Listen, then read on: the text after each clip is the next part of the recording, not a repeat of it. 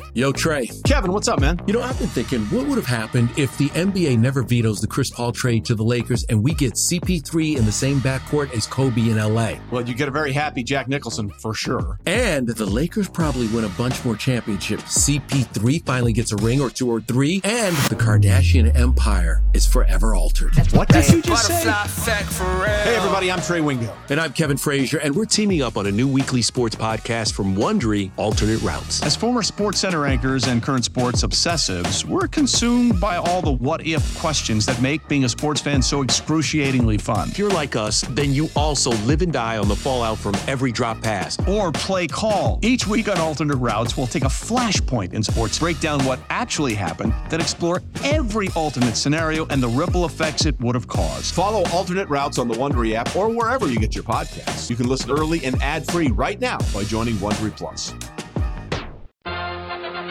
It's the Amazing Rico Brogna podcast with your host, Evan Roberts. All right, everybody, welcome to the Rico. The Mets have gotten swept by the Philadelphia Phillies in a 4-game series, and I'm not actually angry about that.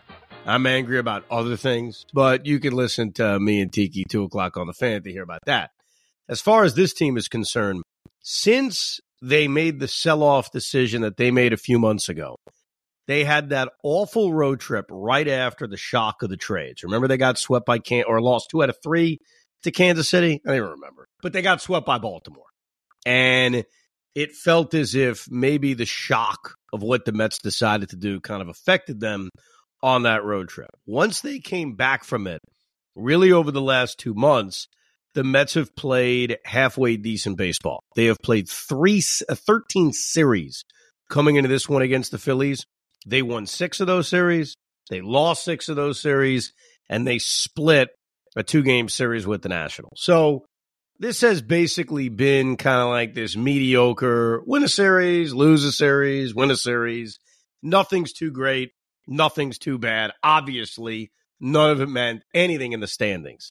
Now they go to Philadelphia and get swept. And really, it's the first time since that Baltimore series where I don't want to say the Mets embarrassed themselves because, A, I don't think people care that much, and B, really over the first 3 games of this series, the Mets showed a lot of fight. They did. I mean, you go back to the opener of this series on Thursday, and again, a game probably very few people were paying attention to. Giants are playing Thursday night. The Met game got dumped off of Fox locally. It ended up on My 9. So hopefully you heard that update prior to the Thursday game because we ended the Rico last week or a few days ago with the question of, wait a second, are the Mets going to be blacked out? No, they were on My 9. But in that game, the Mets fought back from multiple deficits. They were down 2-0 early. They come back. They tie the game in the second inning. They're down in the 6th. Mark Vientos continued his power surge, hit a home run. And then immediately, Jet Brigham, another guy who none of us ever want to look at ever again, gives up that absolute pea shot to Nicholas Castellanos. So the Mets showed fight. Like, it's not as if they got rolled over in this series. And in game 1 of this series, they had so many opportunities late after Castellanos hit that home run off Brigham to come back, tie or win the game, and maybe cause a tiny bit of worry to the Philly fan who is now dancing their way to the first wild card spot. But it was very typical. David Peterson gave us the reason why nobody should trust David Peterson in the rotation next year, why he should not even be considered like a viable rotation piece in 2024. He begins the game by walking multiple guys. He gives up that home run to Alec Bohm. It was just a very typically up and down mediocre performance by David Peterson.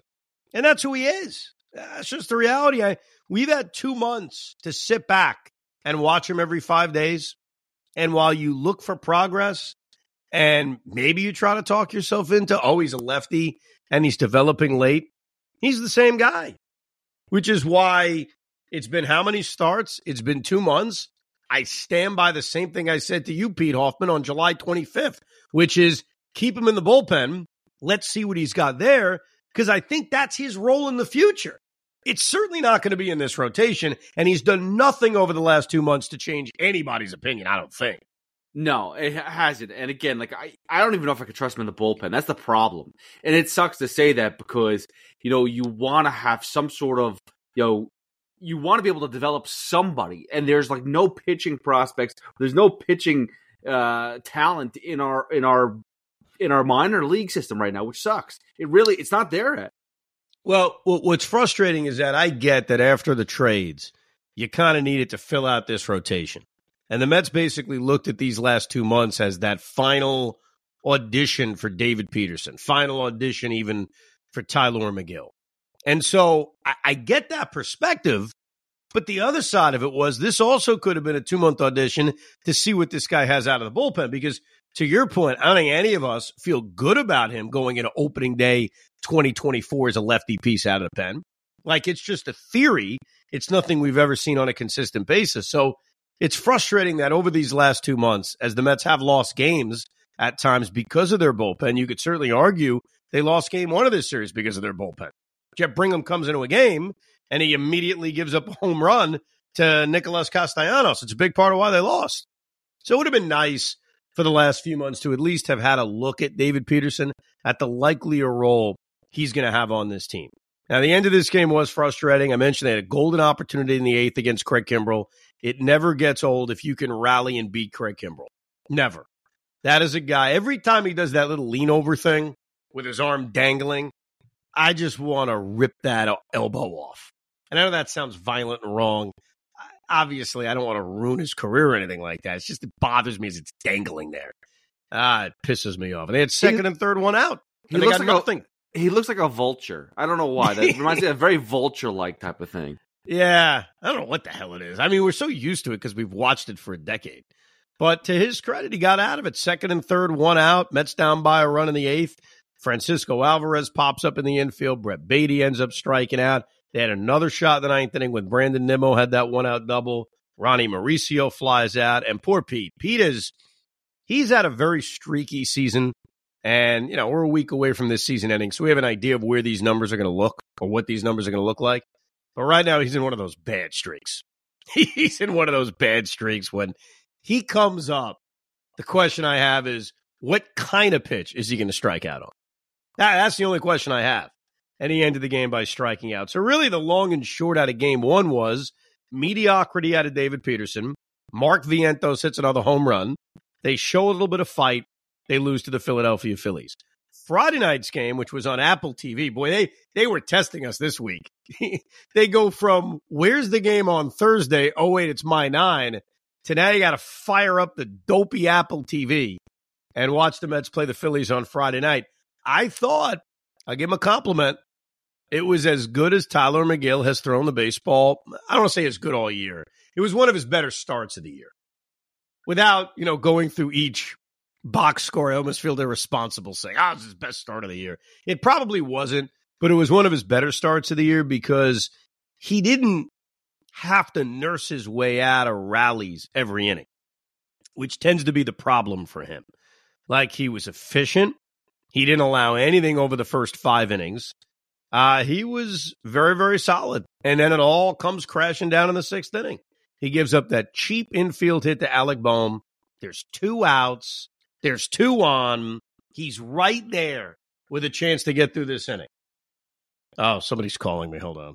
Oh, my son's calling me. Should I answer that? No, I'm just kidding. My wife's going to answer that. Did you hear that ring, by the way, or was that just in my earphone, Pete? Nobody heard it? No. My apologies. I should have ignored that. I use a computer that my wife has the login for. So anyone who calls her, it actually calls me whenever I'm doing a podcast. So my apologies. Is it like a Facebook Messenger type of thing? Or No, it's Apple iCloud thingy. Yeah. iChat? Apple iCloud. Okay. So if you call her phone, it would also go to your tablet. This happens to me too. If someone calls my phone, it goes to my tablet. So, yeah. I apologize. What was I saying now? Tylor Megill. He's 1 out away from getting through the 6th inning and giving you this perfect, solid 6th inning performance. And JT Realmuto, and this was a theme all weekend. How many freaking times did JT Realmuto come up with a big 2-out or 1-out hit? And he did it on Friday. It's the 3-run bomb. They're down 3-2. They're down 4-2.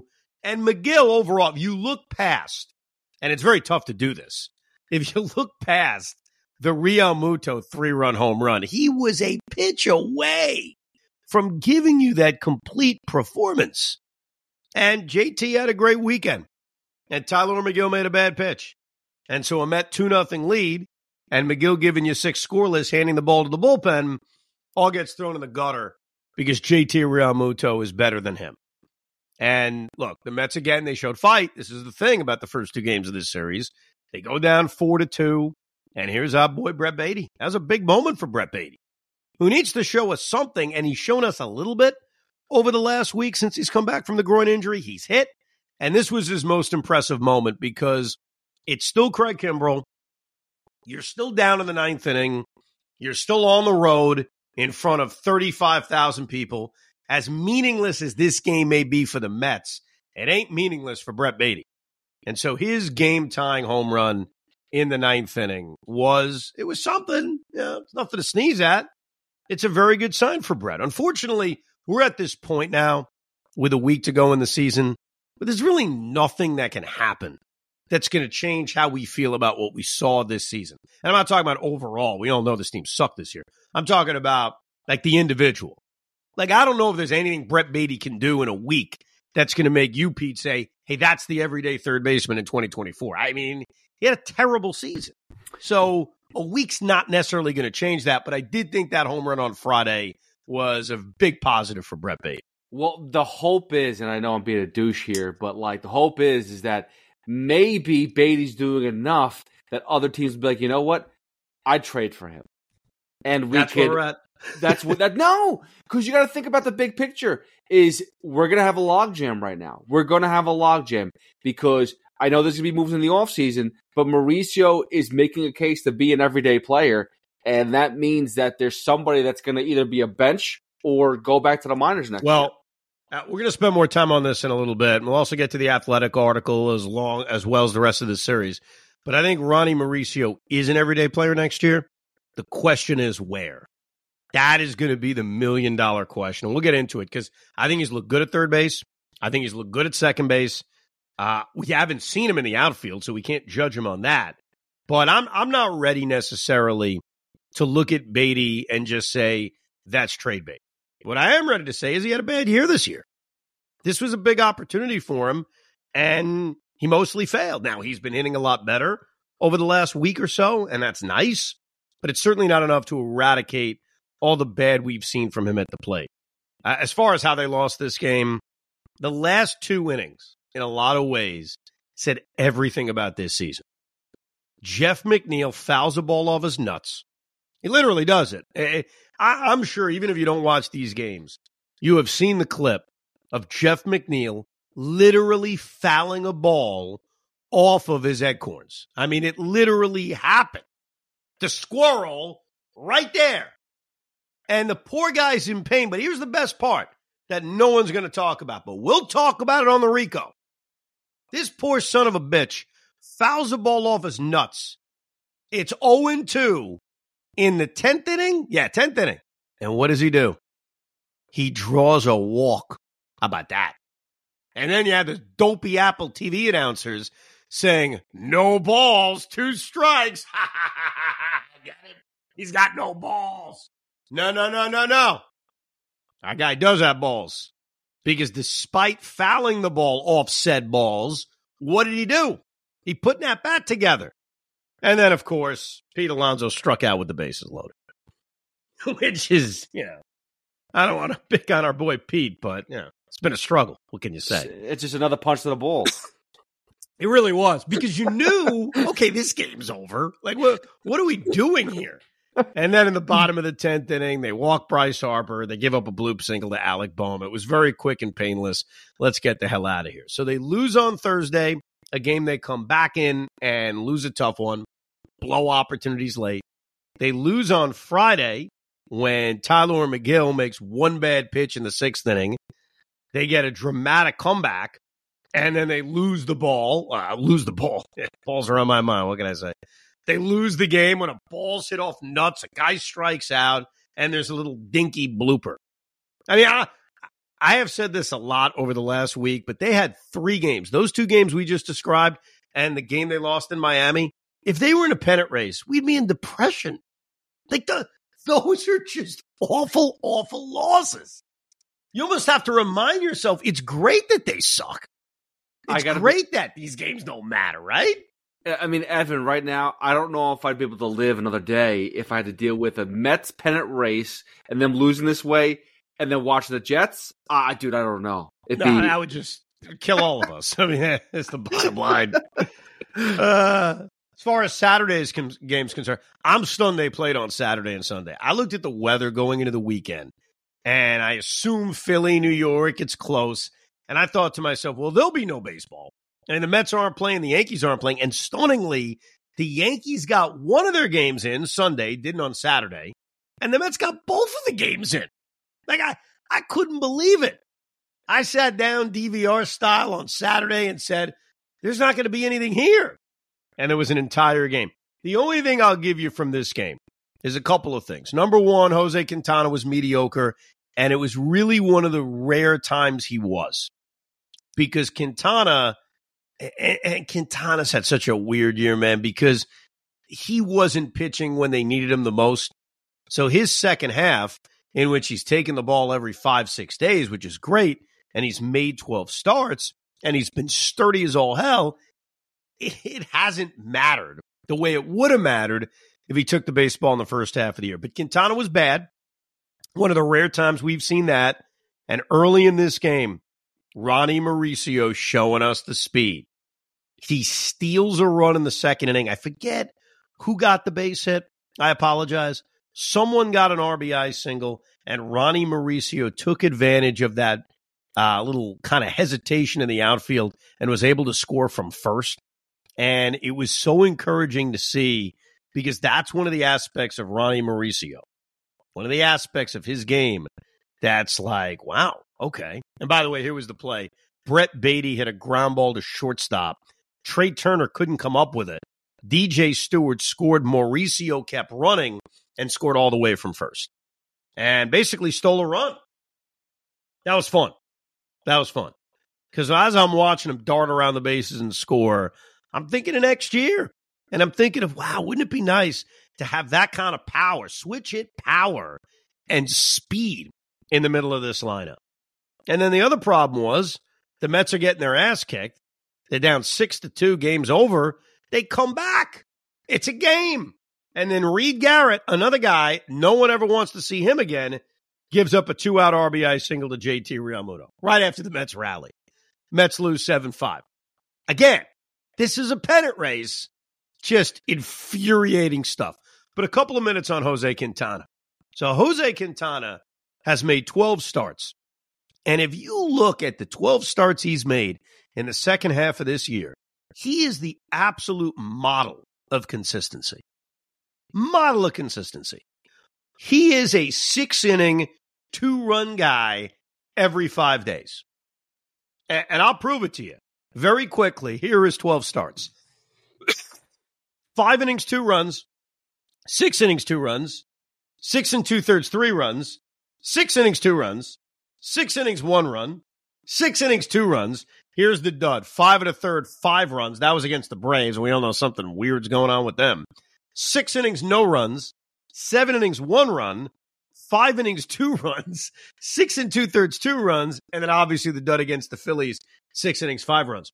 That is almost a remarkable consistency that Quintana's had. By the way, you add all that up, it's a 3.39 ERA. He does not have a good win-loss record. That has a lot to do with the Met offense and the Met bullpen. But I think it's going to be forgotten because of when it's happened in the season. But that is some consistency. That's a consistency that no one else other than Senga was even close to giving the Mets. Verlander wasn't doing that. Scherzer wasn't doing that. And it's your kind of daily Rico reminder that the more you think about it, the Quintana injury may have been the most serious death blow to the Mets season. than we realize. Obviously, we know about Diaz and Verlander missing the first month and Marte being a shell of his former self. Alonso, like, we get it. But the Quintana one, especially if he was doing that in the first half of the year, I mean, you heard the whole thing. That is a model of consistency. All right, let's get through this series so we can talk about real stuff. As far as the fourth game is concerned, they moved it back 5 hours. Great. Francisco Lindor's running in and went out in the fifth inning, down 4-0. That was annoying. Ronnie Mauricio with a right-handed home run. First one he hit at the major league level. An absolute rip shot in the sixth inning that sort of made the game interesting. And Jose Butto had his comeback to reality game. We spent a few minutes on Butto last time on the Rico, how unusual of a season he's had with his struggles at AAA compared to these starts that he's put together at the major league level in September. Well, he faced a really good offense, and he got beaten up. My opinion on Butto is the same. He's in that swingman conversation for 2024. I don't think anything has changed in that regard. Mets lose game 4. They get swept. It was perfect that it ended with Pete Alonso making the final out because Pete's been a mess recently. He's been a mess. So the Mets get swept by the Philadelphia Phillies. It's obnoxious. It's annoying. But luckily, it doesn't matter. And we're a week away now from being completely put out of our misery. I try to remind myself that as much as it's going to be relieving to end this season, to just have it go away, I'm going to miss it. Like the one thing about baseball that certainly the NFL doesn't bring, you win a game, you get a week to be excited about it. You lose a game, you have a week to beat your head against the desk you're sitting at. Baseball's that everyday occurrence. It's a companion. So part of why it's so difficult for me, even if I wasn't doing the Rico, to just stop watching the Mets when they're having a bad year is you spend all of April, all of May, all of June, all of July. Like, it's tough to just say, okay, I'm done. I know some people do it. I have a tough time doing it. Now, we're going to be forced to do that in a week. And some of us will watch the playoffs and try to get excited about it. And I will watch the playoffs, obviously. I love the MLB playoffs, but it's not our team. It's not our guys. It's not our frustration. And now our frustration is a week away from ending.